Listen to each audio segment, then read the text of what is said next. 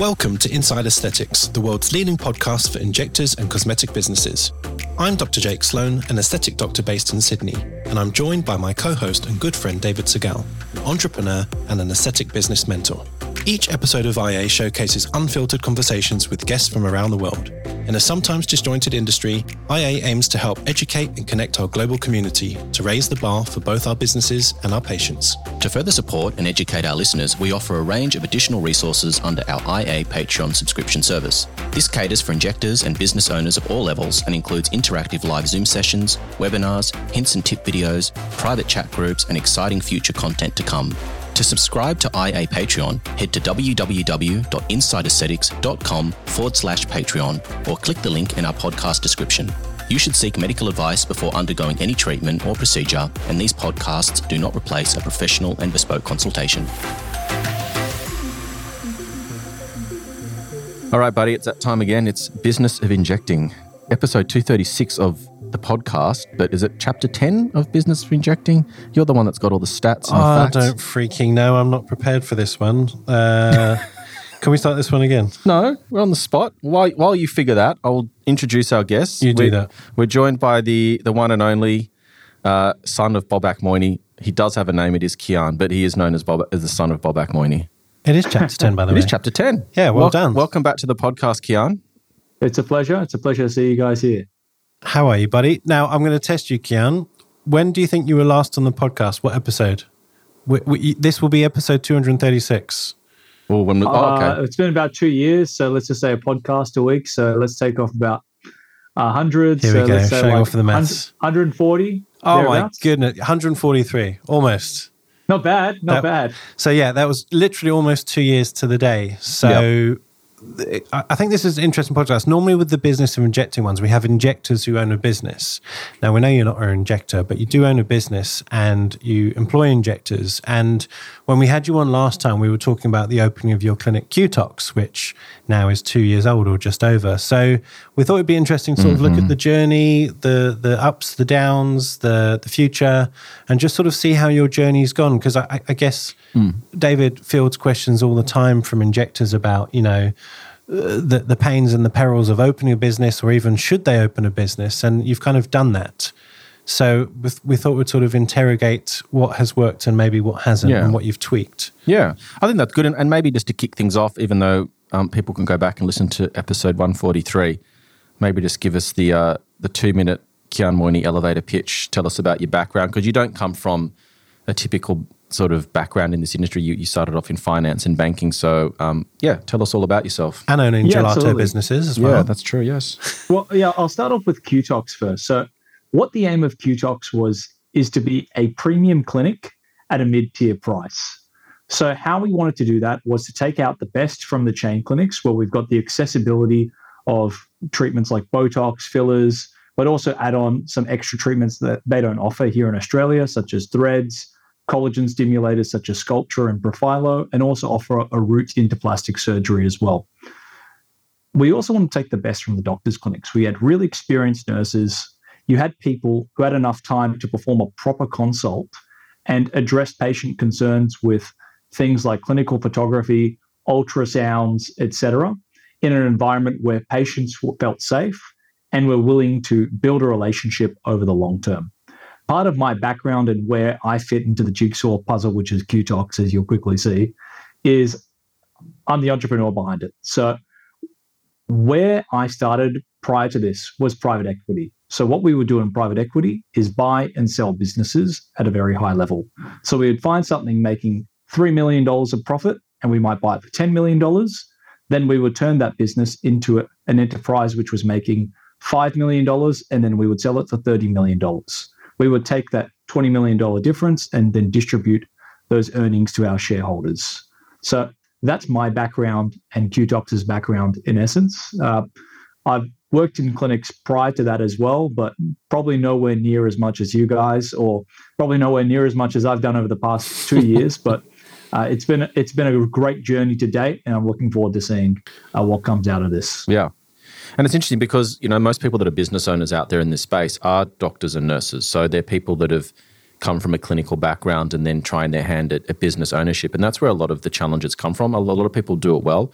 a lot of people struggle as well, and there's just is a lack of education and experience when it comes to things outside of clinical practice. So I find these conversations really interesting because you have come from a business background. So a lot of tasks that you do on a daily basis, and we'll get into this in terms of the way that you use data to inform your decisions with what you're going to do with the business moving forward, analysing performance, looking at things like return on investment, where to spend your marketing dollars, what's working, what's not, is what is very foreign to a lot of business owners who are in this space. So I think you'll be able to, as you did in the first podcast that you did with us, shine a light and a different perspective on running a business from a different mindset. Yeah, and I'd actually be interested to know, as a non-injector, non-clinician who, you're 2 years into the journey of owning and running QTOC successfully from what I hear, whether that mindset has had any issues with your injectors who want to do it a different way, because you're not an injector. You see this very much through not just a spreadsheet. I understand that you're a holistic business owner, but that's how you sort of read success. It's your numbers, right? And so I'm wondering whether you've ever encountered any slight niggles or issues with your injectors who saw it a different way. Absolutely. I mean, I think there's a couple of questions inside there. The first one being, how do we use data to inform our decisions?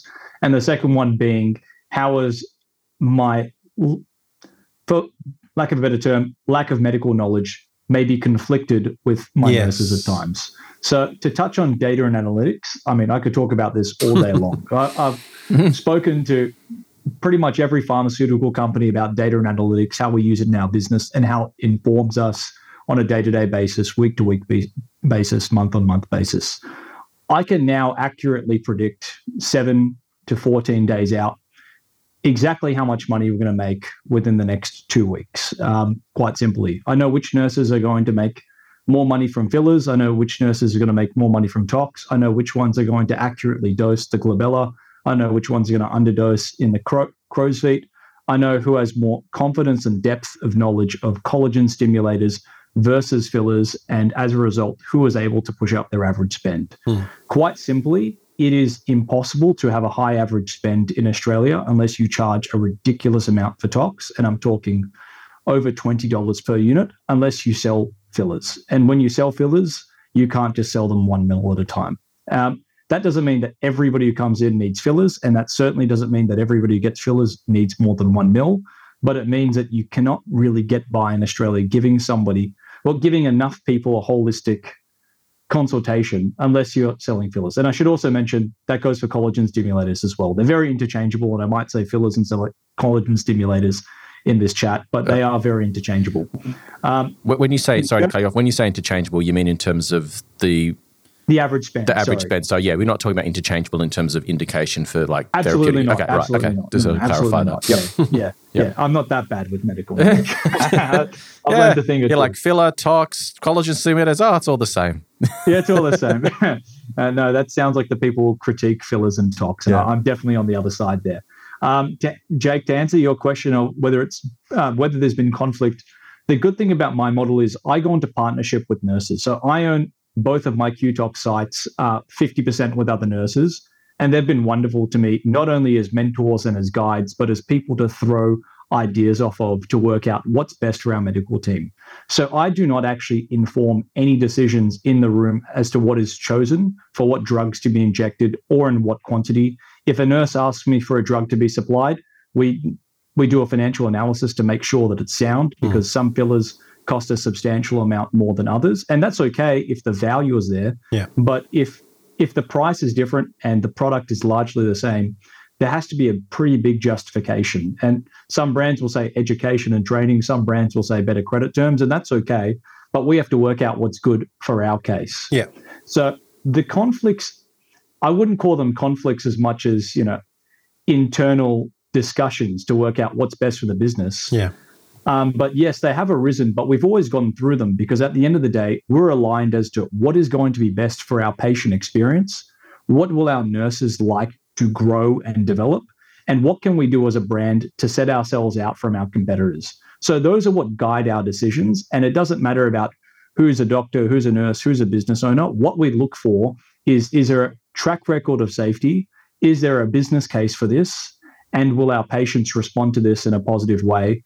And, how does this affect our reputation? Those are the guiding principles that we use in running our business when selecting new products and choosing to keep products on. That's great. We'll definitely dive into some of that into more detail later. But maybe you can just give us a synopsis of, what the first clinic is. You said you've got 2 now, and you know, expansion's a big part of the end of this podcast. And when do you decide to do that? But what is QTox very simply for people who maybe missed the first episode, and then we can talk about, well, what kind of worked and what maybe you've had to tweak or change, or what you might have liked to have done if you could have redone it. Well, I don't know anyone who skips over an episode of Inside Aesthetics. So well, the feedback we get is, we get a lot of new listeners, which is great, but they don't have time to go through 236 episodes, and they'll tend to go backwards because I think our newer ones are better and probably more relevant, obviously. But well, this is the most new one, so that feels great. So the question was, what is QTox and what did and didn't work initially? So QTox is a premium clinic operating at a mid-tier price inside shopping malls. It has a small footprint in order to reduce its overall cost basis.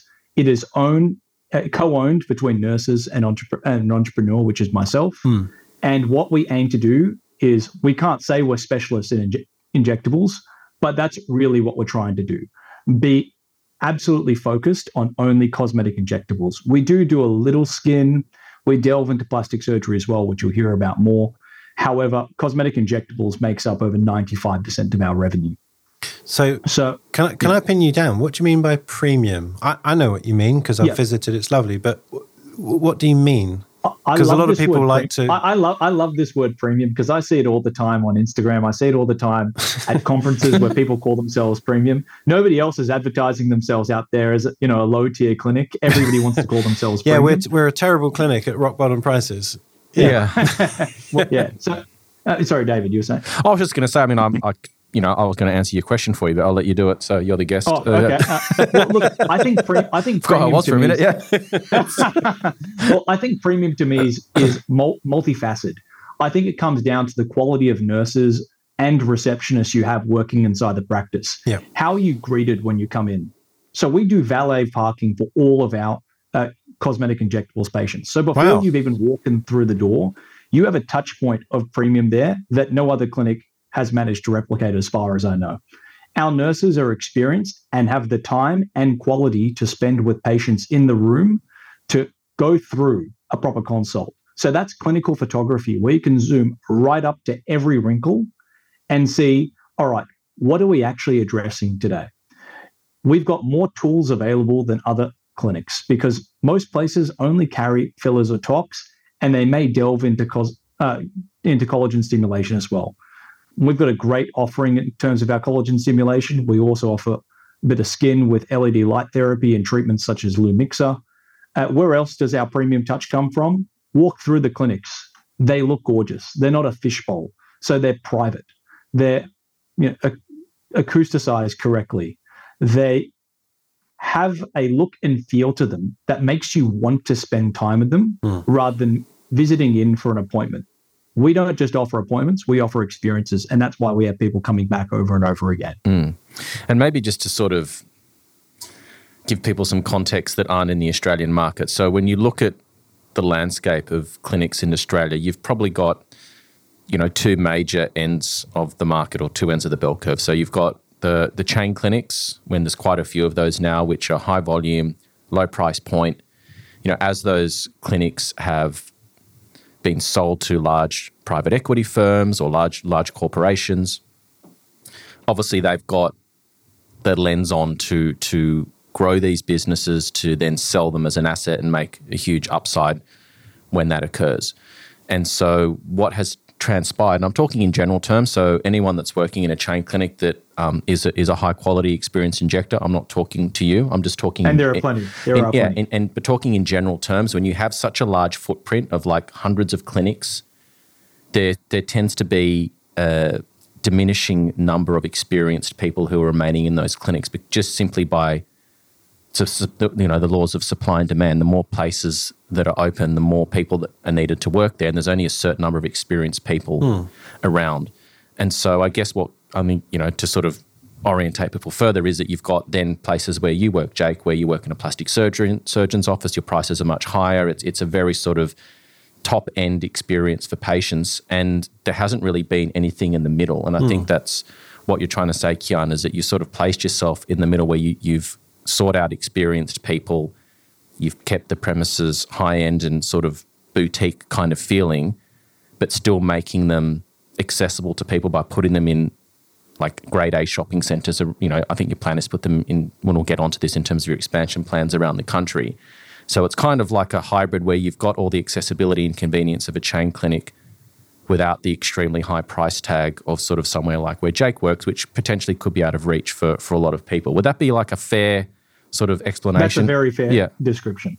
I'm not that expensive. I'm not the most expensive by any means, but I think it's a fair comparison. Going back to the shopping mall thing, again, for our listeners abroad, it's probably quite a bizarre concept. It seems so normal here that we forget that it's a thing now. But, you know, you go to a Westfield or a large shopping centre, you'll easily find 5 clinics offering similar services. So you do have more competition around.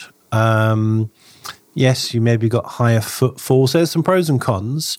How has it worked out? And of course, it depends on where your location is in the mall and so on. So, you know, tell us about that experience. Well, when we launched, it was a very special time, if you guys remember. We had just come out of a 4-month-long COVID lockdown. The world was going through a new wave of COVID, Omicron at the time.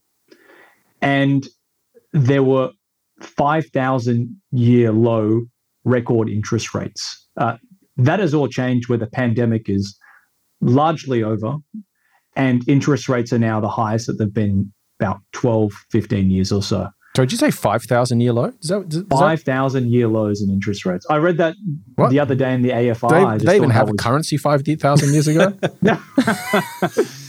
I don't know. I'll take your word for it. I'll fact check that later. Take my word for it. Very low. Okay, very low. I don't know who the central bank was in ancient Rome. It was Moses. Okay, yeah. But yeah, the interest rates were quite low. So we had a very lucky launch. And I know that sounds crazy, but we had all this pent-up demand from friends of mine that wanted to visit the clinic, friends of my business partner, Naomi, or I should say patients, who wanted to visit the clinic. So we launched with, you know, over 100 people on the books just to go. We depleted through, 60 of those in our first week, did an insane amount of revenue. Then we went through 50 of those the week after, still had good revenue. Then the week after that, declined, but I was okay. Then it declined again, and I was like, this isn't what I expected, but, we're surviving. And then by the 5th week or so, I was like, what the heck is going on? And a friend of mine who runs a similar business said, well, this is expected. You don't actually have a client base. You've depleted through everybody you know. Now it's time for you to build. So rather than running around like headless chooks, we just looked at the data and we said, all right, where are our patients coming from? So we broke it down into 4 areas: online, referrals, walk-ins, or on the phone, which generally meant that we couldn't find them. Approximately 70% of our clients from then on were walk-ins, believe it or not. So it was a ridiculous amount. So the key focus was, how do we get more people to walk through the door? To get more people to walk through the door, they had to look at our shop. To get them to look at our shop, we had to put up more advertising. That took us about 3 months to work out. Then it took us another 3 months to get the necessary approvals, structural engineers, etc., to put up another TV inside our shop. So when people would walk from left to right, they would see advertising, as well as when they would walk from right to left. And this is something that I didn't even think of, we designed the shop as if you're looking from it front on. And it looked gorgeous front on, but 99% of people who come into our shop are walking from the left or the right. So it's something you think about, and you only realize that when you design your second shop and you say, oh, we're not going to make that mistake again. But we're able to fix it. And another business may have died if the entrepreneur didn't think about that, or it never struck them. I didn't have the right conversations with people. So that really changed the business after the first 6 months, where our walk-ins exploded. They got even stronger. What else didn't go so well? Our photography system initially had a bit of friction. But the person we used, Woodrow from Clinical Imaging, he was great. He really helped diagnose all the issues. And after 2 months, zero problems. And that photography system has saved our ass so many times where somebody's come in and said, hey, this red dot wasn't on my lips before. What the heck's happened? Or, hey, I don't see any change. These fillers do nothing. Then you put people side by side and they're almost apologetic. And, we don't hold it against them because we've all been there where we look at ourselves in the mirror and we think, I look the same as I did 10 years ago or 5 years ago. But the reality is photographs are an objective medical record and there's no denying that. So that was good. Things that went really well for us was I had a great team. And I still do have a great team. Having support around you to take days off. And that's something which is very understated because as an entrepreneur, you don't get days off sometimes. You'll have to work 100-hour weeks. You might have to work 50, 60, 70, 80-hour weeks. It's difficult, but it's about having the tenacity to pull through and just keep knowing that there's going to be a brighter day. So as our turnover increased, and as our client base grew, fewer and fewer headaches came up because the biggest headache anybody has in this industry is how do I get more patients? So our focus went away from patient numbers because they were growing naturally after about 6 months when we fixed all those problems to, all right, what do we have to do to improve our injectors to give patients a better experience? And how we did that was by analyzing data to see who was administering more tox on average than other people and breaking it down and saying, well, look, we've got 3 nurses here.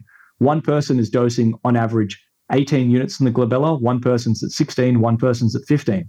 Let's find out who's doing the best job because the highest dose is not necessarily always correct. So we just kept analyzing and kept trying to improve our nurses to keep the experience the same because over a large enough pool of patients, things will revert to a mean. And I think that's one thing that I'm surprised a lot of medical professionals and entrepreneurs don't realize in this industry. So, is it perfect? No, but on average, yes, you'll be correct. That's interesting. It kind of reminds me of football now where the players wear, wearable devices and, can look at the performance, who scored the goals, etc. But what will happen is the technical team behind the scenes will just look at the data. Who ran the most, who did this, who did that. And you're kind of doing that with your injectors, which is interesting. I've not heard of anyone do that before. But it works. Yeah, and you're right. It doesn't necessarily mean that who's dosing the most is the best. Yeah. But of course, you could also look at it the other way and the one who's dosing the least, they're getting more people coming back saying it didn't work, it didn't last, or complaints or whatever. Exactly right. Yeah. Exactly right. And then I guess as well, I think you and I have had some offline discussions about this because obviously we socialize and we've got connections through, your dad and I talk almost daily. So, I've you guys could be married. Yeah, we could be. Yeah. I thought that was me. Are you cheating on me? Again. But I think, one of the conversations that we had, Kian, was that, you've got different people in your team who have different strengths and weaknesses. So even though you're using this data to analyze problems or looking for areas where people could improve, you also got people who potentially are more inclined to be more of a filler injector, someone who basically recommends it more, is more comfortable doing it, believes in the way that they do things versus someone who says, look, I'm not like a big filler person, but I really love the collagen stimulating side of things. I really am passionate about tox, but I don't want to do so many fillers. So I guess, the conversations that we've had are where you might actually start looking at directing certain patients to different injectors depending on where their strengths and weaknesses lie. So, the analogy, well, Jake's on the sports team, not everyone on the football field, I know you're a soccer head, is going to be a striker. Yeah. And Correct. so is that something that, we've spoken about it, but I mean, how that's important? Definitely right. Yeah. Let's look I've got a team of 5 nurses inside there. I know 2 of them off the top of my head love off-label. They love doing off-label tox. Those have the highest doses of tox. They are the highest doses of tox in my clinic by far. They've got solid average spends. There's no real issues with tox, as you guys know, aside from toses, they haven't come up yet, touch wood. But when they're able to give people off-label tox, you're giving somebody an experience that they're generally not getting anywhere else because most people only focus from here to here. When you start focusing on, the bunnies and down, you can really start giving people an experience with tox that they're not getting anywhere else, whether it's skin tightening or something as simple as a mentalis, because these areas are still subject to wrinkles. And there's a share of face there that nobody else is capturing. There's this idea that tox is just something that you can kind of shop around for. And I think that was probably true 5 years ago. But if you become really good at tox and that's the thing you want to dominate, that's okay. And I've seen clinics in the United States, not in person, but online, that just do tox. And I think maybe there could be a market for a sub-niche, which could arise in the next 3 to 5 years. But certainly there are people on my team who do not like performing a lot of fillers. And then there are some people who do like selling a lot of fillers. I can't deny reality, though. If you sell more fillers and collagen stimulators, your average spend will be higher. Now, average spend is not the only metric you have to look at when you're running a clinic. You have to look at things like return rate, patient satisfaction, safety, time taken to perform the treatment. All of these things matter together. And you can't just plug it into a magic formula and say, this is the perfect nurse, because the reality, it's not. Out of all 5 of my nurses, I can tell you who's the best dose of Dysport, Botox, Latibo, who's the highest doses for fillers, who loves collagen stimulators more than others. But David, to your point before, you're not going to change what a nurse believes and doesn't believe, or a doctor. And I think you're kind of pushing shit up a hill by trying to do that. You're far better off focusing on saying, what is this person good at? What is this person interested in? What does this person believe in? And working with them to make them the best at that. Yeah. Would you agree with that? Yeah, and I think as well, you start to create a clinic that then caters to a large range of different clients, because there are the clients that like, more of an augmented look, that appreciate higher filler volumes. You like people who are more of the, inverted commas, positive ages, who like that real natural look, that like shy away from that. So I guess you start to create a business that's going to have a broader range of appeal to different sort of sects of the general market. I mean, what do you think about that, Jake? I mean, you've been around for a long time. Yeah, definitely. I mean, use our clinic as an example. We've got 3 injectors working across 2 sites. Yes, I'm a heavy Allergan user, but I use Profilo, now Reduran. So, do those 3 things really well. We've got Michelle, she uses Galderma range, and we've got Sarah, who uses a mix of everything. But we're all doing slightly different things. And so not only do we use different products, different techniques, but different personalities, different sexes even of injector. So, you're sort of catering for different clientele, I guess. And I think that should be, if I was going to design a business or open a clinic, I would almost try to recruit deliberately that way, rather than have everyone, the king at Botox, but no one's using other products. I agree. So, I think it works. I wanted to ask, I think, David, you said there's a stat of, in the first year, is it 90% of businesses fail, new businesses? Something it's crazy like that? It's a general number that's across all businesses, not in particular this sector, but just as a general rule of thumb. So, obviously in your year 1, I mean, you're still here and you're expanding, Kian, but did you ever have a rocky point where you're like, oh, could be in that 90% of... fatalities. Fatalities, Well, I've always believed in myself, and I've always had people around me who have believed in me as well. And a lot of people will freak out when numbers begin to decline. And if you're just going to respond to market forces and freak out, you probably shouldn't own a business. It's a psychological game as much as it is a financial game. There were times when we weren't making money, and we had to work out what we were going to do to begin to make money. But there are commercial arrangements that you make with landlords or suppliers, or you're using other people's lines of credit to get through that.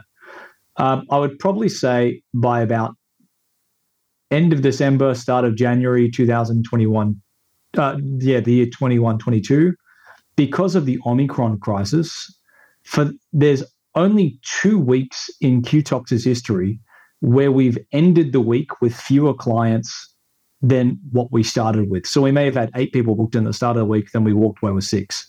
2 of those weeks were both in December and January of 2021-22. And that was kind of scary because I'd worked in other businesses before and I'd never seen them. And I was like, is this a result of me? Is this a result of my team? Because I'm not in the room with them saying, hey, inject 50 units into this person and sell 5 mils. That's not how I act in the business at all. Yeah. So I was very confused and I was like, well, what does this actually mean for the business? But I just have to hold on and say, all right, what is it that I have to fundamentally change in order to turn this into a larger enterprise? So having the vision of saying, how do we turn this into a $5 million business helps you make those decisions, because you start saying, all right, well, to get to $5 million, I think that's $100,000 a week in turnover.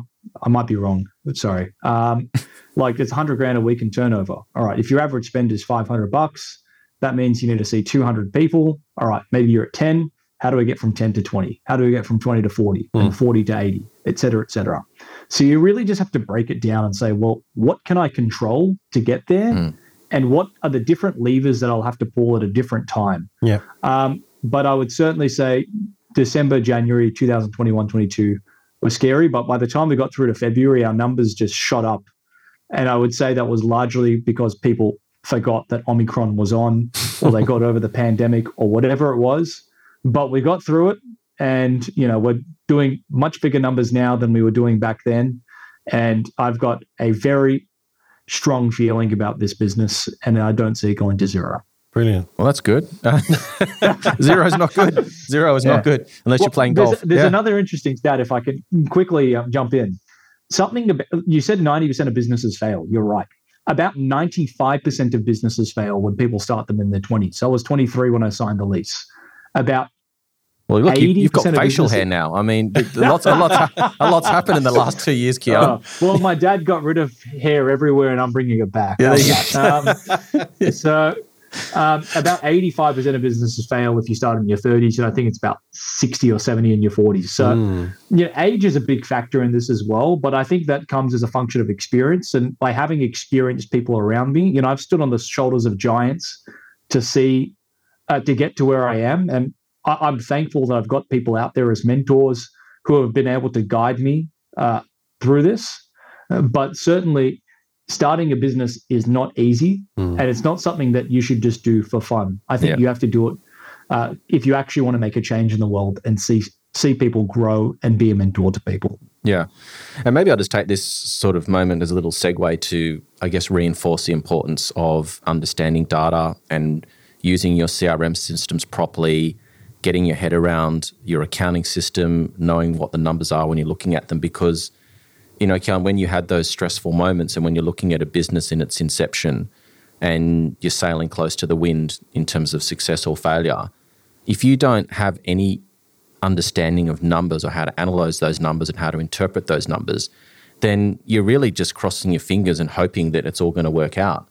And there were times where I did that. Yeah. But I talk to a lot of people in this space, and, they're all great injectors. They're all really passionate and love what they do.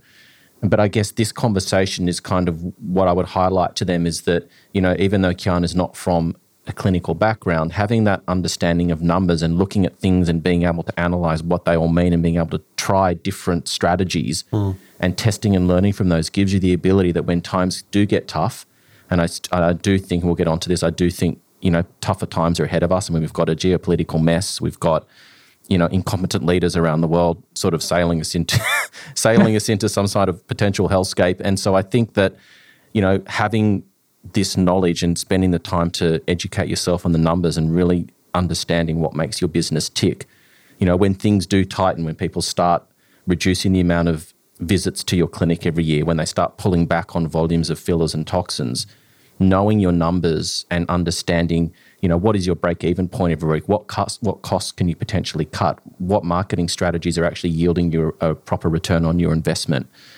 Are there people in your clinic that aren't carrying their weight that potentially don't need to be there, or do they require more training or direction?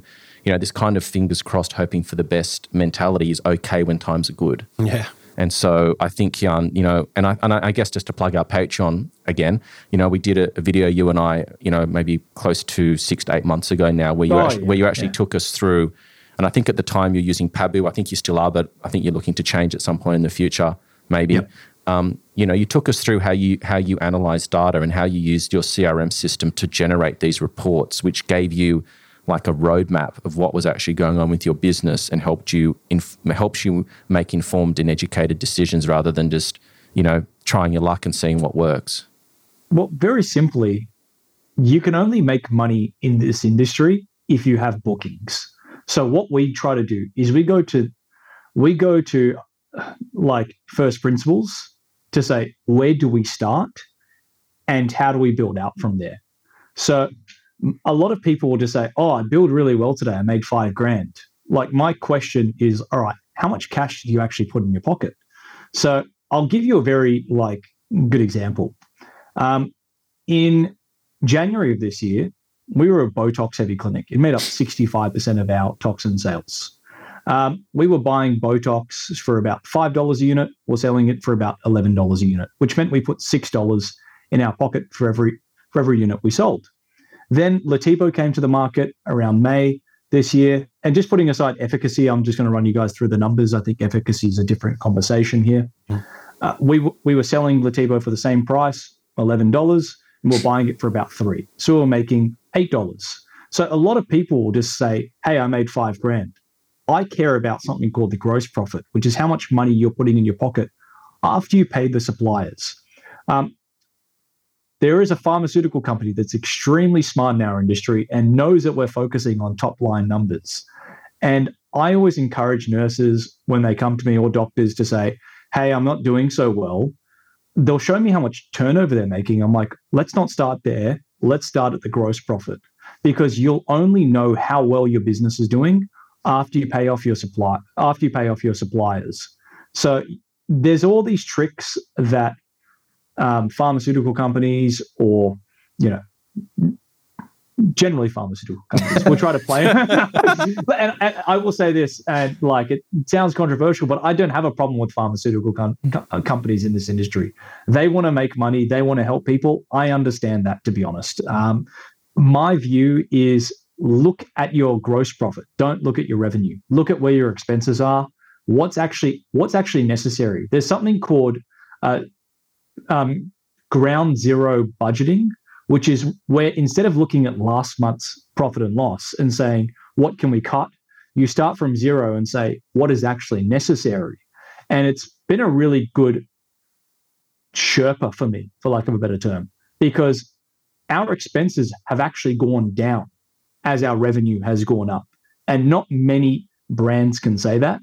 And sure, my financial background has helped, but you do not need a degree in finance to do this. You do not need to have the skills of Warren Buffett. You just need to look at your business and say, what's actually necessary? Get a top-down view, and then as you need things, bring them in. If you don't need them, let them go. You've probably got a subscription sitting somewhere that you don't need from 2 years ago. Cut it, because that money belongs in your pocket instead of somebody else's. I think you've brought this up a few times, David, where you've gone through your mentorship with various injectors around the world, and it seems to be a recurring theme. I don't understand it. Why would people not understand their costs as well as just their gross revenue? It just seems bizarre, because for an industry which is so focused on data and analytics, but also there's a lot of lack products of are understanding expensive. of data and analytics. They're not negligible costs. They're often 50% of the revenue. Yeah. So why is it such a lot of the time it's death by a thousand cuts. So it's not one major expense line item that's hemorrhaging their business. It's a collection of lots of different things. And so when they look at things in isolation, they don't really see the significance of how that's going to impact things. It's the totality of all these little things that add up and sort of create the disaster or the disaster that's potentially coming. That's the problem. And then I guess it's just people focusing on where their strengths are. So if you're someone that comes from a clinical background and your brain's thinking patient outcomes, patient interactions, different techniques that you're going to apply, to go and push yourself into a different area where you potentially don't have a lot of confidence, you don't have someone mentoring you that's going to take you through these processes. And I guess as an educated person, like someone that's a doctor or a nurse that's been to university, has a degree, to then turn around and go, you know what, I'm completely clueless at something. It can sometimes be an ego thing potentially as well. I'm not saying that people have huge egos. It's sometimes you don't want to feel stupid. to admit that you don't know or to take the time to educate yourself on something. And as humans, I think we naturally gravitate towards our strengths. Yeah. So I think it's a combination of those three things. Sorry to interrupt, but I mean, Jake, you and I sell the exact same product. We both have Botox in our clinic. We're both buying it for the same or similar prices. So why would one of us make more money than the other? I mean, just on a revenue perspective, the product that we sell is not Botox. The product that we sell is our skills. Correct. It's our trust. It's our confidence. It's how our clinic looks. It's how it makes somebody feel when they enter and exit the business. It's the additional touch points they have when they're outside of the business. EDMs, text messages, sales, if there are those, whatever it may be. And I think people forget that this industry is about marketing because the product we sell is the same. So you have to it's about getting a low customer acquisition cost and trying to get more clients. And I think that's hard, not just for a lot of doctors and nurses. This problem is not unique to them. This happens to accountants who start their own business. This happens to caterers who start their own businesses. These people are great at what they do. Like you said, Dave, they're really good with learning new techniques. They familiarize themselves with clinical patient outcomes, which are safe and best practice or whatever they may be. If you're a caterer, you're making sure that you're following the best food safety protocols that are out there, or at least I hope you are. But that doesn't actually help you get more clients. I mean, it's a nice thing to have, and it's just something you'd expect. But nobody's going on Google and searching most hygienic caterer out there and then finding a bunch of results. What they're looking for is somebody who's got a good price, who's got a nice track record of doing it. They're convenient to access. They've got good reviews about them. So having all of those things becomes an advantage. And it's this exponential system of what capitalism is, where if you have 10 clients, it's a lot easier to get your next 10. But a lot of the time, the game we're playing is marketing. And I'll admit, the first time I launched my clinic, I was horrible at marketing. This time around, I'm going really hard. I'm doing different things. But it's not an easy thing to admit. And, I'll be the first person in the world to say that I was not so good at marketing when I first started. I'm far better than I am now. I am far better now than I was before. Yeah. I don't know if you guys suggest this, but I found it really useful. I've got a spreadsheet that I've still got on my laptop. I don't look at it that often now because I know what my pricing is and my costs. But draw a spreadsheet of all of your products in your cupboard with both the cost and the sale price. And then maybe like a little chart of, 20, 30, 40, 50 to 100 units, like common, numbers. And then you could basically scan your calendar for the week and you could almost guesstimate roughly what you're going to earn just by looking at it and knowing your costs and your sale price. You're 100% right. I feel like someone should be able to do that. Otherwise, you don't really know where you're at. A formula I use is I get the number of clients at the start of my week and I multiply it by my average spend. And that's a good proxy for how much revenue I'm going to make in the week. So, Jake, how you're doing it's the exact same, but just with products. Yeah. You're entirely right. I just feel like injectors sometimes would have no idea. They don't know what they're earning. And that's scary. No, and they've been able to get away with it because the margins have been so high and the competition has been relatively modest compared to most other businesses out there. If you look at like the retail fashion industry or food industry, like, how hard it is to make money making coffees or selling dresses or shirts. Like such hard work as well. Yeah. It's impossible. Yeah. But because this industry has been such massive margins and the demand has just been exponentially growing every year, people have just been making money in spite of doing everything that goes against good business principles because they've been spoilt with conditions, good economic conditions, and an industry that's just been booming. But that won't last forever because, the best certainly way... not now. Yeah, like you said, certainly not now. The best way to predict the future is to look at the past. And if you look at every other industry, eventually, you get big corporate players that come into the market, you get higher levels of efficiency, you get more regulation that comes in, the consumers start to become more educated. And eventually you get to that point where you actually need to really treat it like a proper business, or by the time you realize that you're in trouble, it might be too late in some instances. And I don't mean to laugh, but it's just, you just see the same story happening over and over again in different clothing, really. Yeah. there's a number of bullet points that Dave and I have sort of brainstormed. I wonder if we could go each bullet point, because I think it's just useful to go through some specifics. And then maybe at the end we'll talk about the sort of the bigger economic doom and gloom that David sort of alluded to that may or may not be happening. One of the unique things with your clinic, and I don't know if you've done this for your second one, is actually the size of the clinic.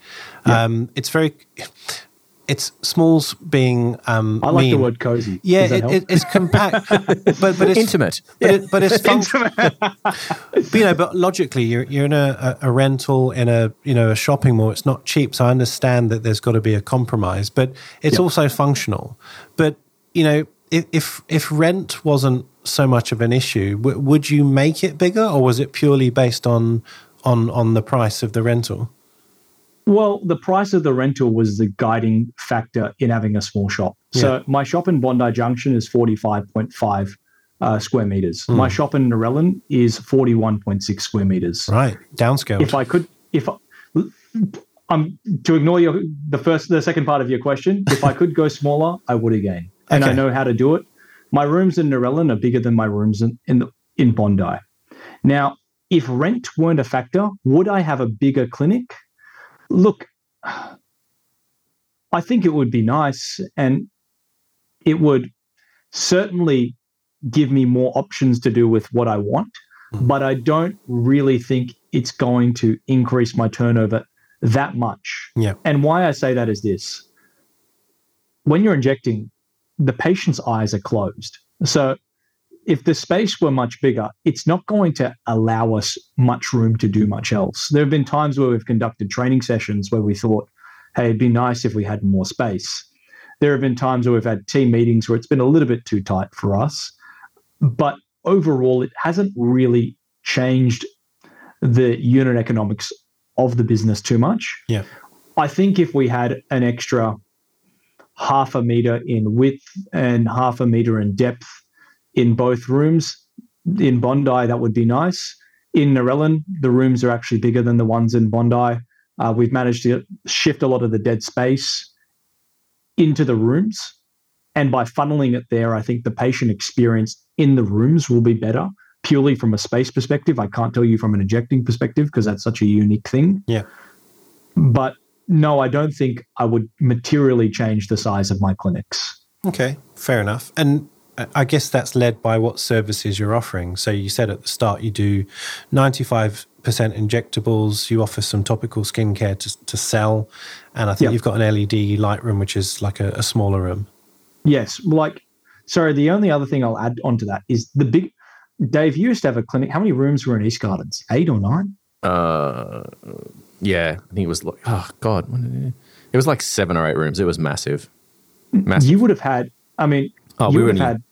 stock, which was unaccounted for, running around those rooms or whatever it is. And you ran your clinics very well. Yeah.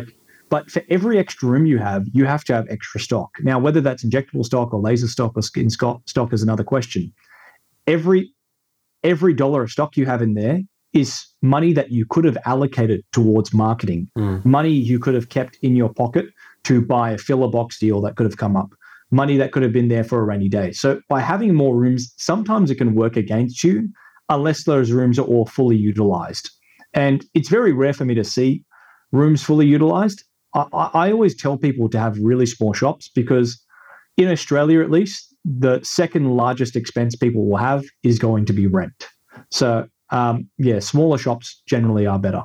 Yeah. And then you've got the fit out costs as well, electricity. I didn't even think about that. Yeah, absolutely. So absolutely. Yeah. And it all adds up. And I guess when you're in a shopping centre, and everyone knows if you've looked at rental prices in a shopping centre, they're extraordinarily high, especially when you're going into like grade A centres around the country. And so I guess when you have such high rent and it's making such a big difference to your weekly fixed costs, every step that you can take toward bringing that fixed cost base down takes pressure off your weekly performance because it does all add up. An extra $500 per week, that makes a massive difference at the end of the year in terms of how much extra money you're going to put in your pocket. People do forget that, again, I come back to this idea of gross profit. If you, to use your example, David, extra $500 a week in rent, people will say, oh, that's an extra customer I have to inject. Well, hang on. let's inject that customer with $500, 50 units of Botox, $10 a unit. Pay off your Botox first, $5 a unit, 50 units, $250, gone right there. Then you have to pay for your nurse. They might get, $100, $50, $60 an hour, I don't know. You're down to already $150. So you'll have to inject, after just paying the nurse and for the product, that's not the script, that's not anything else. That's actually 3 or 4 customers extra a week you'll have to see to pay off that rent. So Dave, you're 100% right. And that doesn't include the fit out cost. And there's probably another $50,000 to $100,000 there. I was going to ask you that because on our last business of Injector, we had Jamie from Terrigal, and she's running a high-end clinic. She had sort of bespoke cabinetry, and she bought a laser. I think she's spent over $500,000 on that fit out and equipment. So you said you spent what, $100,000 on your fit out? Me? Yeah. Oh, look, this fit out in Narellan, just the fit out. That's not the working capital. That's not all of the furniture and stuff. I've managed to do for just under $200,000. Right. And I think that's insane that we've been able to do that. I'd say the reason we're able to do that is because we've kept a really small shop. Mm-hmm. We've used high-end features at the front of the shop to get people in. But in the rooms, for example, like we've just got TVs and joinery. They're facing away from the bed, so you can't even see it. Yeah. So it doesn't really make much of a difference anyway. So that $200,000 figure, I'll say 200 to 250 because I always allow for an extra $50,000 of things that will go wrong. Like that's something I'm going through now, but but it certainly won't be more than that. But yeah, I'd say about $200,000 to $250,000. I was going to say, you want to spend the money where it counts. When you built your first one and now you've built your second one, did you encounter any things that didn't work? You had to replace. You configured things wrong. Like, did you learn any lessons from that build? This from the first build to the second one, I learned a lot. The main thing you learn is, and this sounds really elementary, but once it's said, it makes sense. Every extra element costs you money. If you have a wall, that costs money. If you have a door, that costs money. If you've got an extra square meter of floor, that costs money. So the idea is to say, how can we have a very open-aired space where we're almost engineering it around the rooms and getting people through the door? So the main thing I learned from building the first clinic versus the second clinic was we had curtains in our first clinic. We're now going for doors, and that's a sound consideration. The problem is when you have doors, you need extra air conditioning because in Australia, you need a 10 millimeter. Any clearance which is less than 10 millimeters under the door requires extra air conditioning. So what we did was we created a 15 millimeter gap. So it's only counted as one room in our clinic. Doesn't sound like a lot, but you're saving $1,000 a room there. If you have 3 rooms, that's $3,000. So all of the little understandings you have of the law are very important that you learn from the first clinic versus the second clinic. We had dead space in our first clinic that we filled in with joinery in our second clinic that I'm planning to use as a filler experience area. Not so you can try injecting fillers, but just so DIY. DIY, 50% off if you inject yourself. Free occlusion with every treatment, It's more so you can touch and feel the fillers. You can actually quantify what 0.5 mil is, 1 mil is, 5 mils are.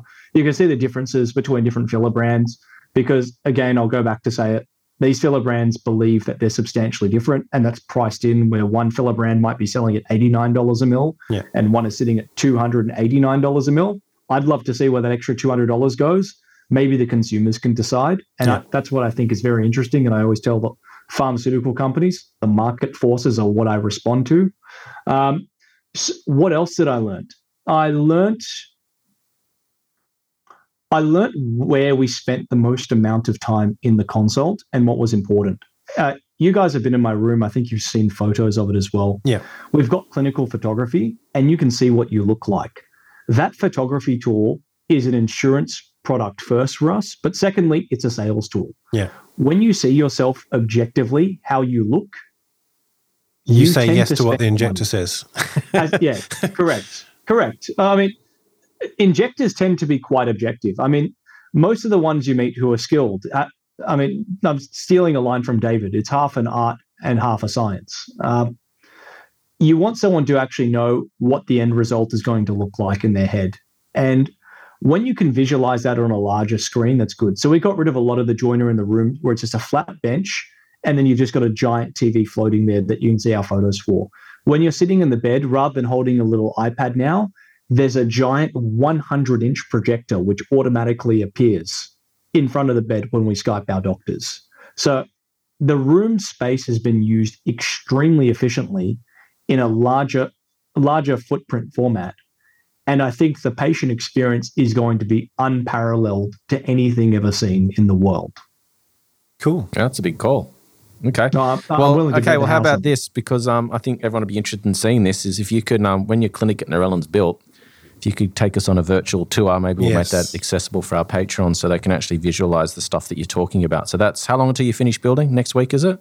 I've been told next week, so let's say 2 weeks. 2 weeks, okay. It'd be great if you could take us on a tour of the clinic, because I think it'd be great for people to see what you're talking about. Absolutely. Now, I've actually got an interesting question that I think maybe a lot of clinics, maybe smaller clinics starting, would grapple with. So I know that you started with a clinic manager who doubled as a receptionist. I know that you were there a lot of the time when you first opened. So do you still have the manager? Do you still have a front of house? Do the injectors just run the show? What's your involvement? Because you got to pay people, right?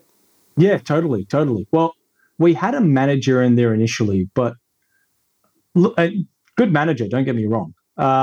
But what I aimed to do with this business was to set it up so it didn't really need a manager per se. So what does a manager do in a business? Order stock, look after consumables, make sure patients are happy, deal with complaints, manage rosters. Those are just the top 5 things that come to my mind. Managing stock was very easy to do because basically we have so much data now about what products we use. And Jake, like you said, you go through your appointment book a week in advance. You're pretty good, like, all the time. I mean, there have been the occasions where we've run kind of tight with Botox because we've had way too many walk-ins come in, but we've never really run out of any product aside from Profilo for 1 month last year. Dealing with patient complaints. Turns out it's kind of hard to deal with patient complaints unless you have a really good background in medical knowledge. And again, that's why I'm really happy that I'm partnered up with nurses in each site, because it helps me, because I don't have the answers. We work collaboratively towards a solution for our patients and for our nurses, because we want to make sure that our patients are safe and protected and that we can address any issues that they have.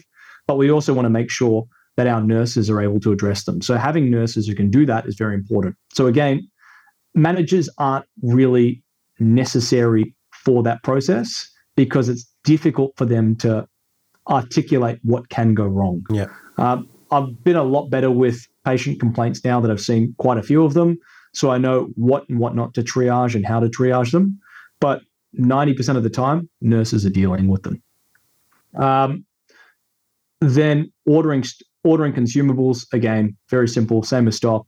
We have a checklist. My business partner does that once a week.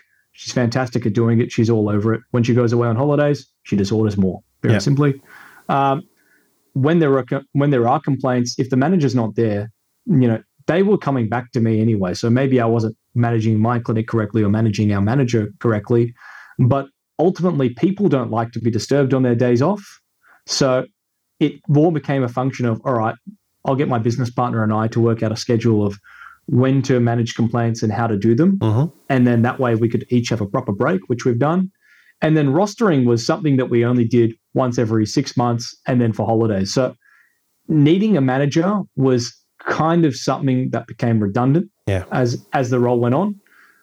As a result, it was good for our payroll because it went down. But it was not a payroll decision that we made. It was more of a decision that we made of, all right, what's necessary for the business in order to prolong our journey. Yeah. So I would tell people to try to not have a manager in the business unless they're actively trying to step away from it. And that's okay if you're actively trying to step away from it. Like if you're going on maternity leave or you're going to Europe for 4 months, or you feel like you can't take on the workload or you don't have what it takes to be a manager, but you're a great injector who wants to own your clinic, that's fine. But I wouldn't just hire a manager for the sake of somebody having somebody in my business to call a manager. Yeah, I think that's fair. I mean, if you're a proactive injector and you're thinking about your business, all of those things can be done, well, on your own. You don't need even a second person. It takes...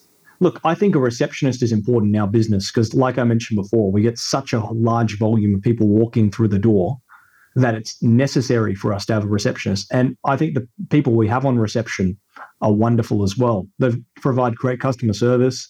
They provide an extra touch point for our patients. They make it a lot easier for patients to book in. We're accessible because they ask us questions. Does it hurt? How long is it going to last? I don't want to look like those ducky girls. So they're really good. It's not a sales role, it's an education role. And that's what I always tell people when they start up with us. And it makes it a lot more palatable, not only for the patients, but also for the nurses, because when they've got somebody there supporting them along the way, it makes the days a lot shorter, which is nice. Where have you found the receptionist? What's their background? Because often people struggle with finding the right, even, front of house. It's hard to find receptionists. It's definitely hard to find receptionists. I've got 3 great ones in Bondi, and I've just hired 2 great ones in New Ellen as well.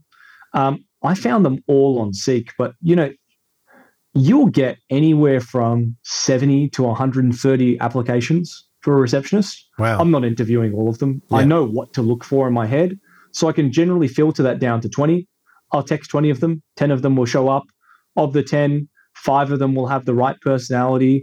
3 of them will have the right experience, and then a couple of them will be the right candidate, and we'll go for that one. Fair enough. It's a filtering process, and the right receptionist for me is not going to be the right receptionist for your guys' clinics. It's not going to be the right receptionist for somebody else's clinics, but the ones that we have are fantastic. They know what they're doing. They're well trained. I think the best part of my team, if I'm honest, is we're all there to work, but we can have a laugh. We can joke around with each other, and it's less about, hey, I did this today, so you have to do this tomorrow, and it's about sharing the workload, because we know on some days it's really high, on some days it's really low, but on average it evens out for everyone. Yeah. Been a busy boy, Kian. Very, very busy. I think I'm quite busy. Yeah. I want to ask about your injecting team, where you started and where you are now. Every clinic goes through this. David's gone through hundreds, but you set out with the right intentions. You think you've got the right injector. You think you've got the right personality, and then inevitably it doesn't work out, or someone has a baby, or whatever. So, do you still have the same team, or did you have to get rid of some people? My injecting team, I started off with 2 nurses. I've now got 5 nurses. I had to let one of the nurses go from the original 2, not because she was a bad person, and in fact, her injecting work was pretty good. But the problem was her returning client base wasn't there. And this business is about returning patients.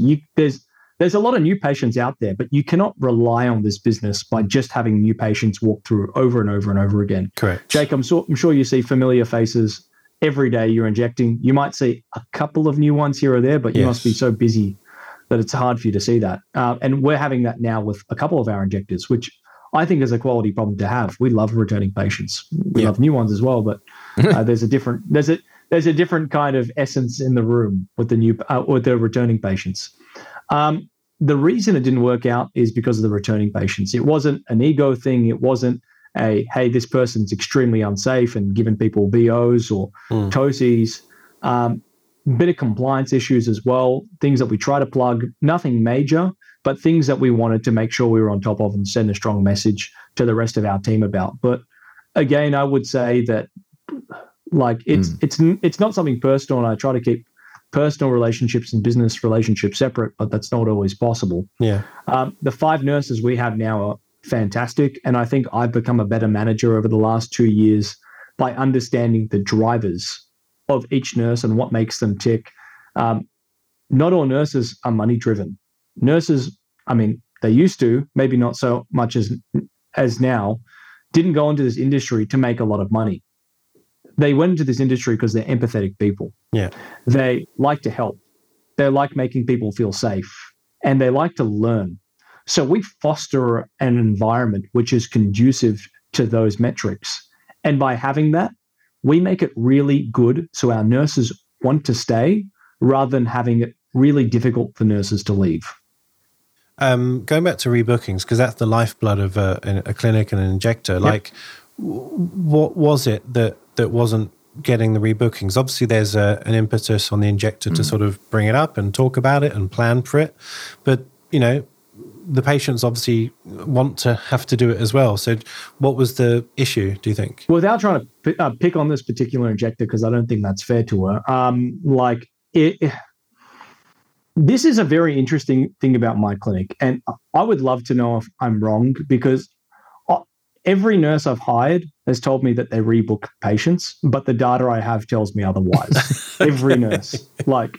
And I don't think it's because my nurses are incompetent. I don't think it's because they're bad. Yeah. Their patients still come back, but they're just not physically rebooked on the spot. Right. And again, I've had nurses and doctors who I speak to will tell me about their billings, and then when I've done the numbers in my head, it doesn't make sense. So I don't think nurses and doctors are purposely being malice or lying. I just think people don't know their numbers, and that's okay. They're not trained to know their numbers. They're trained to give really good clinical outcomes in a safe environment where people want to come back.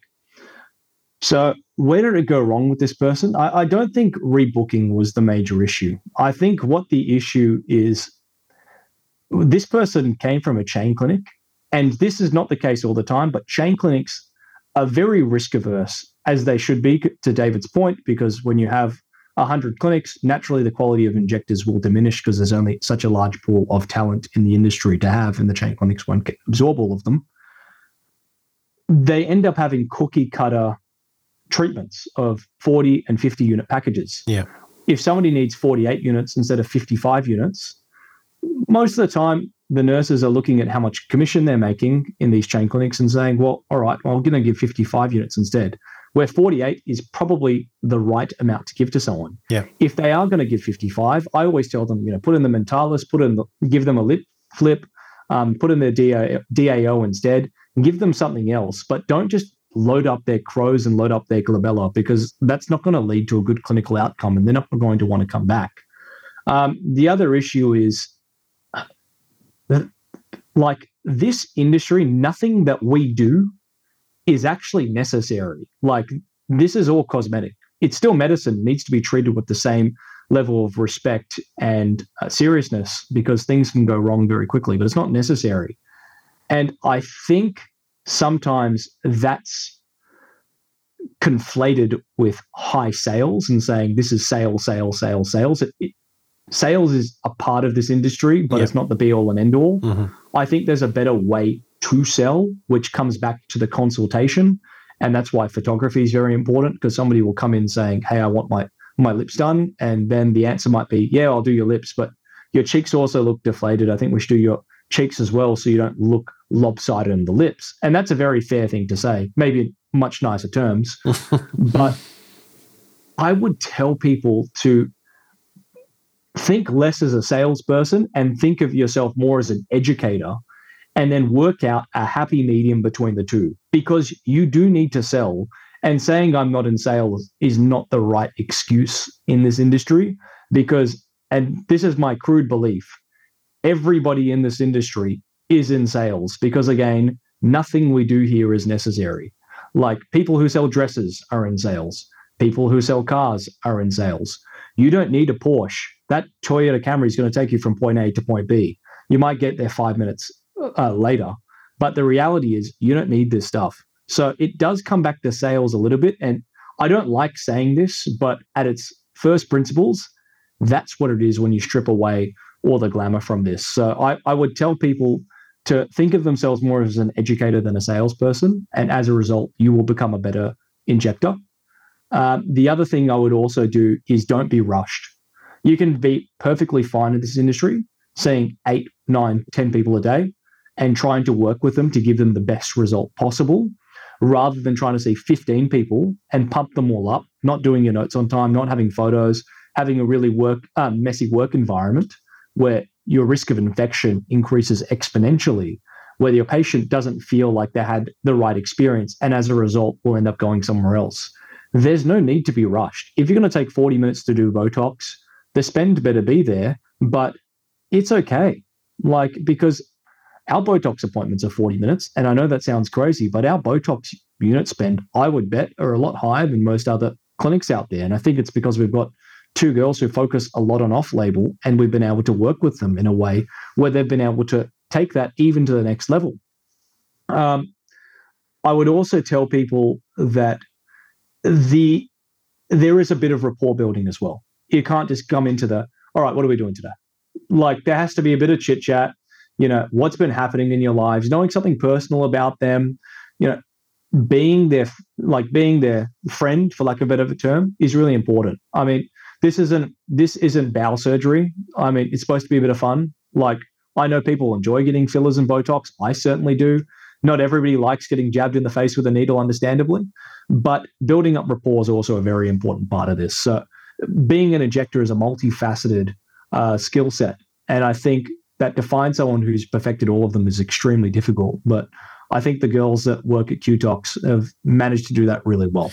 I think you touched on something really interesting, and I'm sure you've seen this maybe, David, more than me, but you get injectors who've worked in the chain environment, and this isn't really a bash at them, it's just a fact. Because they're short, consultation times generally, not always, but generally, high volume, but also packages, like advertised packages of, like you said, it's either 40 or 55 tox. Rarely do you sort of go outside of that. The injector does that for a few years, and they almost forget how to diagnose and consult. They sell, they do, but there's less thinking. It's like a fast food menu. Yeah, it's like, do you want the Happy Meal or the extra value meal? There's nothing in between. Yeah. And it's difficult for new injectors. I think for new injectors, that makes it easier, makes it a little bit more tangible. You either have option 1 or option 2, and, you get the glabella and the crows, and that's as far as you go with the 40-unit package. Well, the idea is very beautiful because it's simple. Yeah. I mean, in a perfect world, everybody would only need 40 or 55 units. But some people have stronger muscles than others. Some people have lopsided faces. Yeah. Some people aren't looking for a frozen result. Some people are looking to make sure that their husbands never find out about this. Yeah. But I'm saying, when you take an injector out of that environment and take them to QTox or somewhere else, and you give them an hour with a new patient, they almost don't know what to do with it, because they're like, well, you're exactly right. What are we going to do with that? Exactly right. Yeah. And they're not used to doing the photography and the rapport building. Well, I'm very lucky. We've got one nurse who still works at a chain clinic, and she's a very interesting case in the best way possible. She works at a chain clinic. She works with us. She works at another boutique, and she brings the best elements from the chain clinics, where she does know when to and I don't want to say sell, because again, I don't see her as a seller. I do see her as a very good educator. Yeah. But then she's also very good at doing the boutique consult. So again, not every nurse from the chain clinics has that issue, but certainly it's a more pronounced issue in the chain clinics, more so than anywhere else. And how much of a problem it is, you never know. Yeah. What do you think? Oh, look, I mean, I think that it's an issue, because that's where a lot of these nurses get their first sort of foray into the industry. So they kind of come out of, a boot camp, and then they're in these rooms, and quite quickly they're sort of loaded up with patients. And as you said, they're sort of adhering to a menu style system, and high volume, less time with each patient. Not so, and normally the people that are running these clinics, they're not doctors or nurses. They're sort of franchisee entrepreneurs or large corporations, and so there's no one kind of there making sure they're ticking all the boxes and being totally compliant all the time. So I think that these habits develop. It's like taking someone that's worked at, in economy class for like Ryanair or Tiger, and then throwing them into like business class in Emirates. Like, you're just going to get like a different mindset. Yeah. It's just, attention to detail, all the niceties, how to build rapport, how to make someone feel comfortable, paying attention to detail.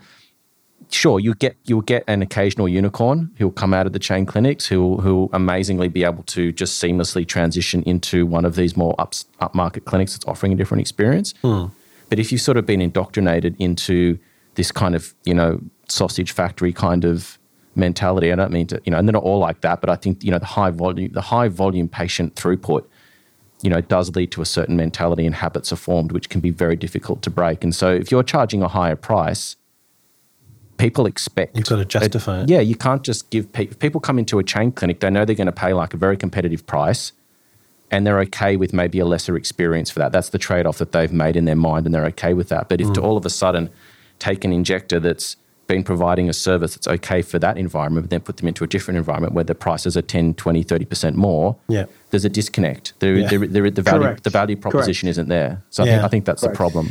And another thing that I at least encounter is when those injectors do leave the chain and maybe set up on their own, they really struggle to price themselves properly because they're still in that mindset of competing 100%. With the chain.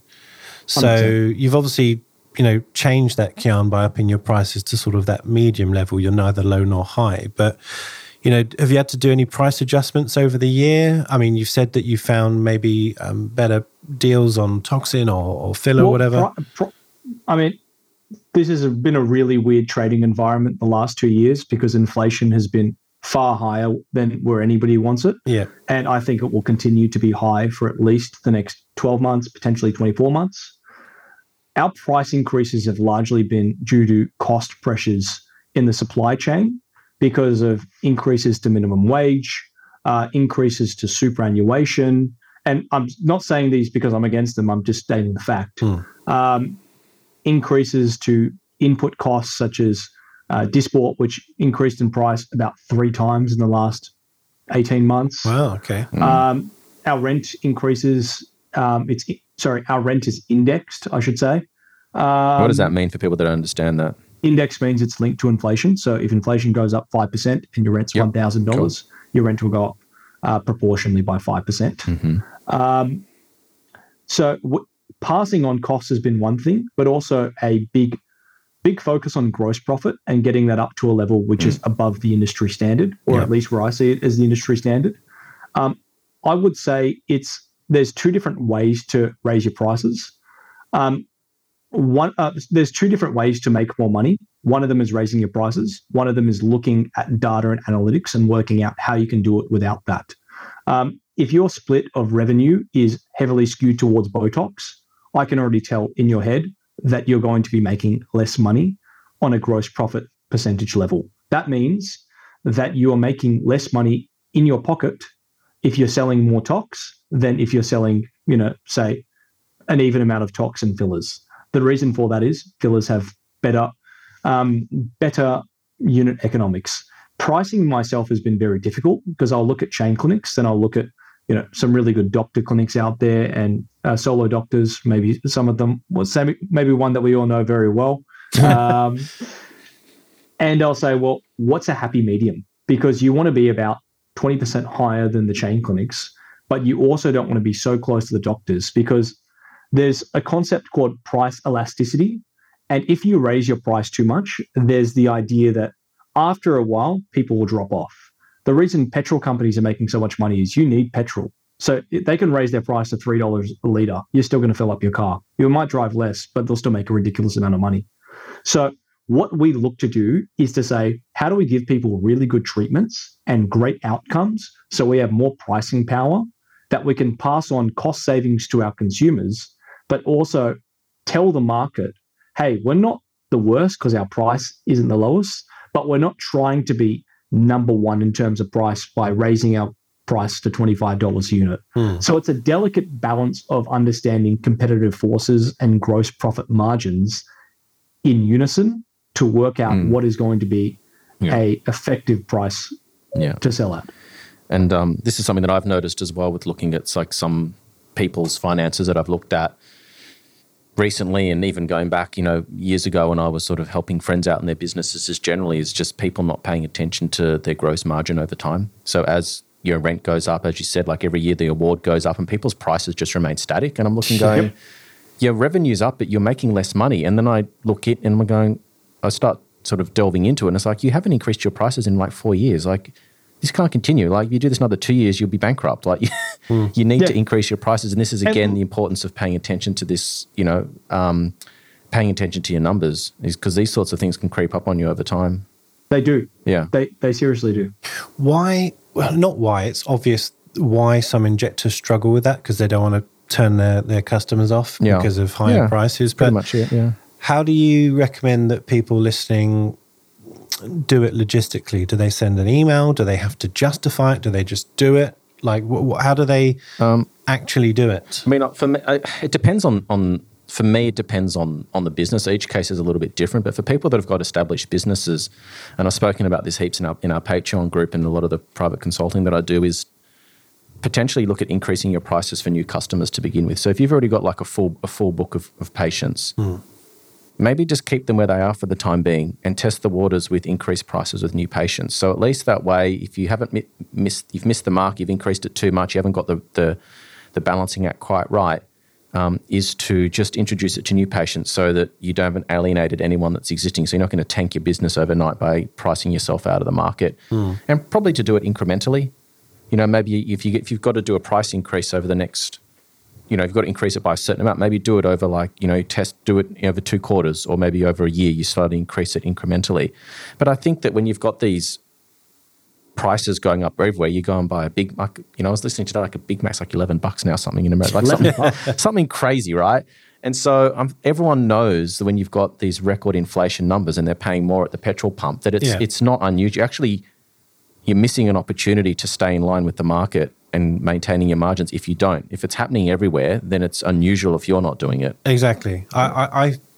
I mean, no one likes to sort of potentially lose the odd customer, but at the same time, everything has gone up. Yeah. So you would be unusual not looking at it and thinking about it logically. Yeah. And it's just people, I think, just not wanting to, like, they're just not turning their mind onto business. Like, they're just sort of focusing on clinical stuff and not just sort of pretending this kind of thing's not happening, I think, a little bit. Think about, would you rather have $600 from 8 people, or would you rather have $500 from 10 people?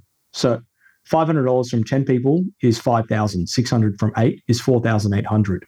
So you just do some quick maths on the back of an envelope and say, well, all right, there's going to be a 10% or 20% drop off in spend, but there's going to be a 30% increase in number of people coming through. All right, it's a worthwhile trade-off. Yeah. So, I mean, certainly I agree with you guys. I mean, start off with new patients. That's a great way to go. If that doesn't work, I mean, maybe just look at some strategic price raises, like taking Botox from $12 to $12.90, for example, or looking at your share of face and saying, well, Ultra is our entry-level product. We'll do entry-level lips for $400, but then we might introduce something else which is more premium in the lips for, say, $600, like for Lift, for example. And a lot of it depends on what kind of business have you built. Have you built a book full of tire kicker patients that don't see any value in what you do other than your price? Yeah. Or are they people that like love you to bits, they never miss an appointment? If you increase your prices by 10%, they're not going to blink because the relationship they have with you and the type of person that they are is not going to make any impact. So a lot of it comes down to what kind of business have you built and what sort of clients have you attracted. And again, this comes back to, how do you start your business? Do you say yes to everyone? Or do you stand your ground? You have your prices at a certain point. You do things intelligently. You stage your growth. Yeah. You sort of got a contingency plan. You wouldn't plan. shop around at a neurosurgeon, I would hope. Don't know. Yeah. Don't know. Yeah. So I think it's never sort of a black and white thing. It's just about understanding basic business principles, thinking about things logically. Yeah. You know, having people around you that understand business, that have done it before. And, you know, like what we've built with our Patreon community. I mean, we've got like 300 people in those chat rooms now who all come from different parts of the world. There are people that are super experienced international KOLs. We've got newbies that have just like joined the industry that don't know anything about anything. Yeah. And so I think that's part of how you sort of build your knowledge base, is surrounding yourself with people that you're happy to be generous with their knowledge and experience. Definitely. I guess moving on from pricing, it's just stock. You sort of touched on, you know, your question about sourcing different toxins and fillers, but can you give maybe the listeners, I don't know, advice about how you maybe go about those negotiations or decisions to sort of stock something new that's cheaper, but maybe sell less of it and you still stick to the premium brand? Like, how do you get that balance? My number one advice for any negotiation is don't be afraid to walk away. 10 years ago, there was only 2 toxins on the market. There are now 4 in Australia. This time next year, they're going to be 6. This time in 5 years, there's probably going to be 10. Yeah. Competition is increasing and market share between pharmaceutical companies is getting more intense. You have the choice as a doctor or nurse as to what to inject. You may prefer one brand over another. I've done half my face with Xeomin. I've done half my face with Dysport. I won't tell you which one lasted longer. I won't tell you which one kicked in faster. But all I can say is most toxes, on average, and given a big enough patient pool, will revert to a mean. So if you're comfortable paying double for Botox over Latibo, and that's fine because we do, you have to expect to charge your patients more, and you have to expect that there's going to be a clinic that will open up next to you that will charge a cheaper price, and you have to expect you'll lose customers from that. So I would tell people, do not be afraid to experiment with different brands.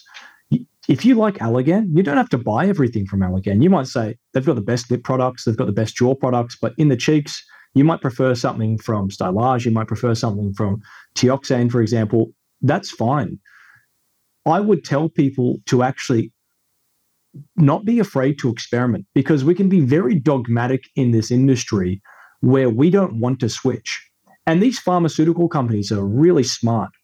They'll run a filler box deal and they'll say, buy 30 boxes, which is actually 60 syringes, and you might get 30% off your fillers.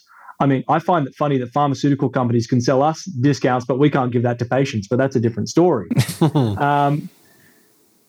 What I would tell you is the pharmaceutical companies are saying, we're going to take sales away from other companies by selling this person 30 boxes, and we're going to increase the switching costs because they may be selling Restylane 2 weeks ago. Now they'll be selling Juvederm for the next 6 months. And then when they try to switch patients back to Restylane, the patients would be thinking, why are they giving me Restylane this time, Juvederm this time, then back to Restylane? There's nothing nefarious there, but it is kind of interesting for a patient to question that. So I would tell you to really look at the science and trust in your products, not only in the short term, but the long term. A really good case study we ran was with Latibo. We were the first clinic in Australia to inject Latibo. I received it myself. I've been getting Botox, Dysport, Xeomin for a number of years. I found the efficacy to be similar to Botox. It was at a much cheaper price. So I said, all right, I'm going to try it. If patients would like to try it as well and get the cost savings, they can. They did. Some of them didn't like it. We gave them Botox at a discount in order to keep our patients happy.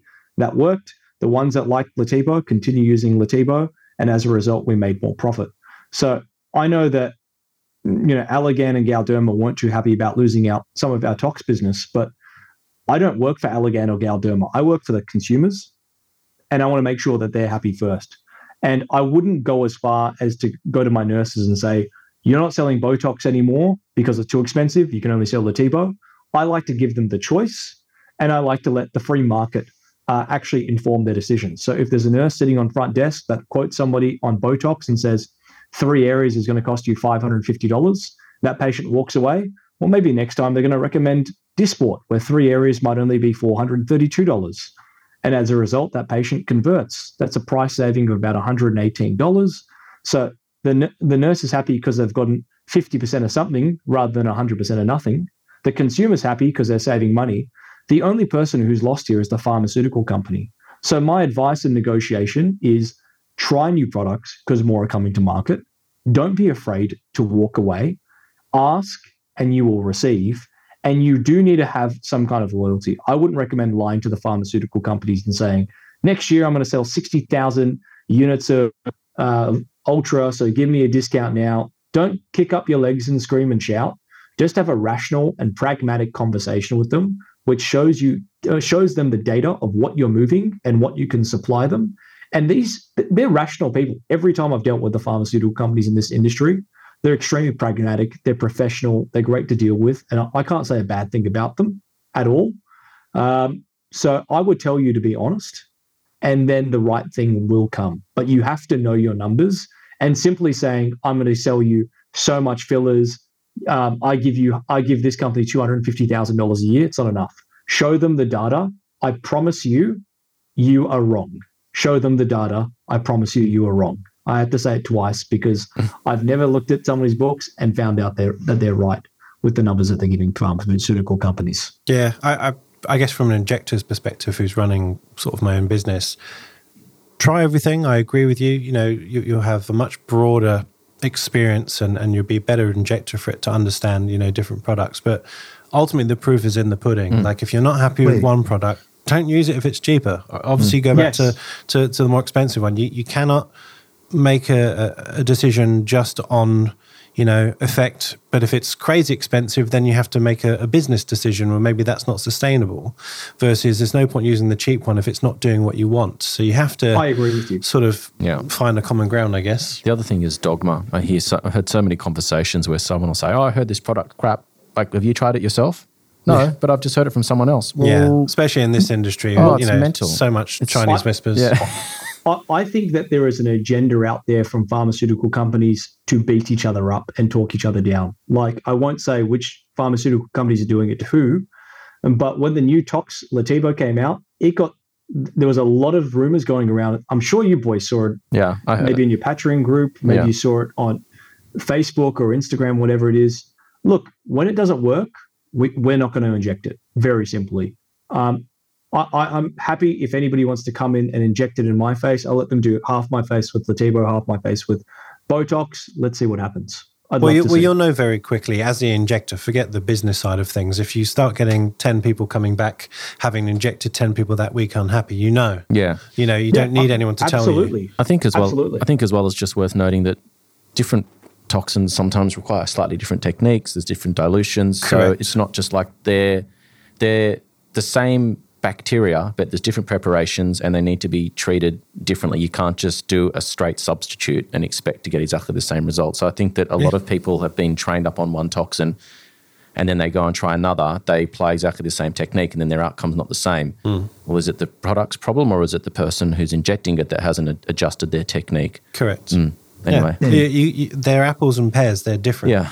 And, And apples aren't the same as pears. And I think it's good in our marketplace that we have a diverse amount of products that injectors can choose from. Yeah. 100%. Podcast is getting a little bit long, but just a couple more points that I think would be interesting for our listeners. So I think you mentioned marketing or marketing budget right at the start, but what did you do at the start and what have you changed? Initially, it was a lot of hope and prayers. Well, initially, the client base came from Naomi, my business partner, and myself. And as we depleted through that, she and I quickly realized that things would have to change. Again, we're spending shopping center money for shopping center rents, and we expect a certain level of walk-ins. Walk-ins provided about 70% of our clients. Now, walk-ins make up 40% of our new clients. Referrals make up about 40% of our new clients. And online bookings make up about 20% of the extra ones. So what I've learned over time is you can't stick to one marketing strategy. You have to throw everything at the wall and see what sticks. Pay attention to your customer acquisition cost, which is how much money you're spending on marketing divided by how many new customers you're getting, and then work out what's an efficient marketing strategy.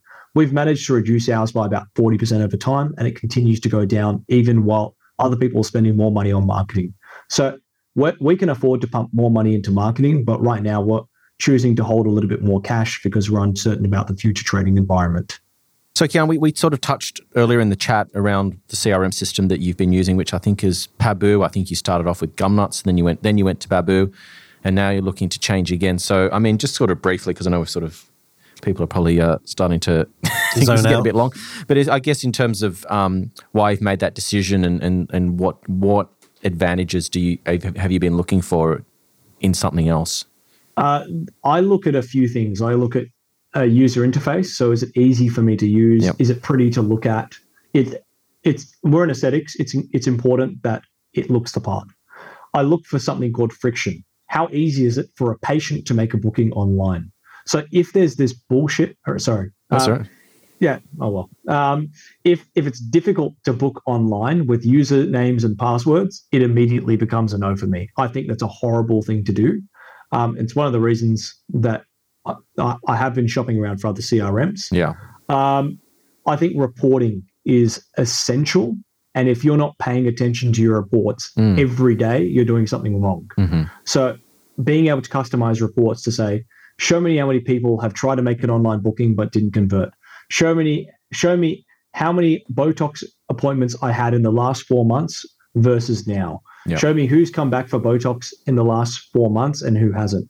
Very simple things like that I look at. Marketing, less important because I do a lot of that in Microsoft Excel. which is all about data manipulation to make sure you can text the right people and call the right people. The other things I look at are, what do the notes look like? Really, really important, because we get a lot of people calling up to say, hey, what did I have last time? We can quickly jump into their notes, see what they had in an instant. I also look at price. So I think sometimes spending more money on your CRM is actually a good thing, but there's a limit to where it gets too much. And I would encourage you to make a trade-off between price and features. More features aren't necessarily better. I would just stick to the basics. How many appointments do I have? How much money am I making? What's my gross profit? And what are the value of my future appointments? Fair. Excellent. You've said that you're opening a second clinic. So location, tell us about it. Why have you chosen there? Is it in a mall? Is it different? This is a really exciting one. We're opening up our second clinic after less than 2 years of trading. Most people thought that we wouldn't be able to be in business this long. We're opening up a second clinic in, again, a difficult trading environment. Remember last time you guys said it would be tough during COVID? Maybe it's even tougher now with higher interest rates, 2 geopolitical wars going on, and a lot of political tensions. We chose Narellan. Why I like that area is a few reasons. Limited competition.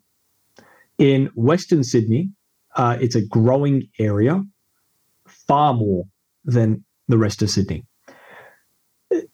The demand for injectables is quite high because people spend a little bit of money on their houses because housing there is not so expensive compared to the inner city, which gives them more disposable income.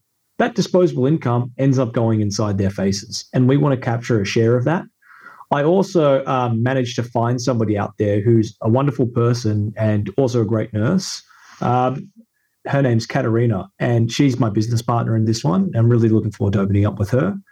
She was working out of the area, but she knows the area quite intimately. She lives down the road. So I'm really excited to be opening up with her. The reason I chose Narellan, though, was I found a corner location in a small shop in a busy shopping centre where I'm partnered with brands like H&M, R.M. Williams, Woolworths, Big W, Target. Guys, these are international brands. You're in bed with the best. So don't overthink it. Like, this is the same as advertising on Google. You're just doing it in person instead. Fair enough. Yeah. Well, so when's that one going to open? Well, like I alluded to before, I've been told next week. Oh, right. Okay. But let's run with the idea of 2 weeks from now. So I'm hoping November 20 to November 25. Yeah. Well, as we said, please capture some content for us because we'd love to share it because I'm sure everyone that's listened to this would want to know what this clinic looks like.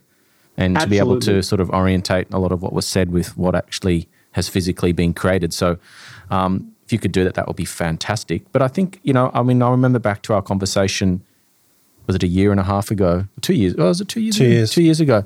I mean, I can certainly see how you've grown as an entrepreneur. I mean, you're always a smart guy. But in terms of your insights... You never say handsome. Well, you're not my type. Too much facial. I'm the only one in the relationship that's allowed to have facial hair, Kian. So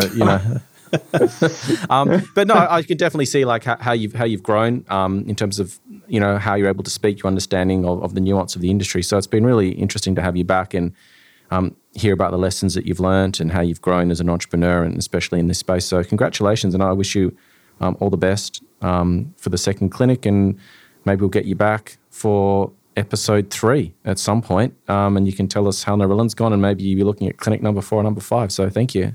Yeah. Who knows? Well, my parting thing is, well, obviously congratulations, but I'm curious, final question, when is enough? Is it 3, 5, 10? Like what's the plan? How does an artist know when to stop painting? When they cut the ear off. Yeah. What I'm doing is like, if you told a sculptor they only had 100 more days to live, would they stop sculpting? No, they would want to finish their work of art. And this to me is like an empty canvas, and I get to paint it however I want. So you would tell that sculptor, Michelangelo, go finish your works, go be great. That's the way I think about my businesses. So I don't do this purely for monetary enjoyment. I think it's also there's an element of beauty to this. I mean, no pun intended.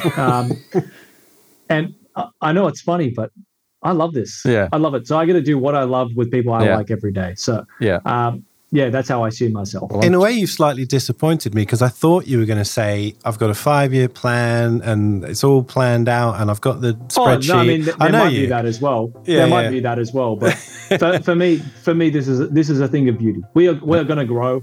We're going to be number one. I'm not looking to be second in this industry. I'm looking to be number one. We're going to get there. I don't know when it's going to happen, but I know it is going to happen. But right now, I do see myself as a bit of an artist. Okay, well, Mr. Da Vinci, thank you very much for your time. Thank you very much. Thanks, and I look forward to seeing when you've finished painting the Sistine Chapel. So that was Michelangelo. Right. But anyway, close enough. I'm going to shave my facial hair for you next time. Thank you, buddy. See you, buddy. See you, Kian. Thank Bye. you very much, boys. Bye. For our latest news, follow us on Instagram at Inside Aesthetics Podcast. If you want to get in touch with myself or David, follow us on Instagram as well at Dr. Jake Sloan and David_Inside Aesthetics. Join our IA Patreon platform for invaluable business and injectable education. Get access to our global community of like-minded professionals, live and interactive Zoom sessions, hints and tip videos, webinars, and more. Head over to www.insideaesthetics.com/Patreon for more information.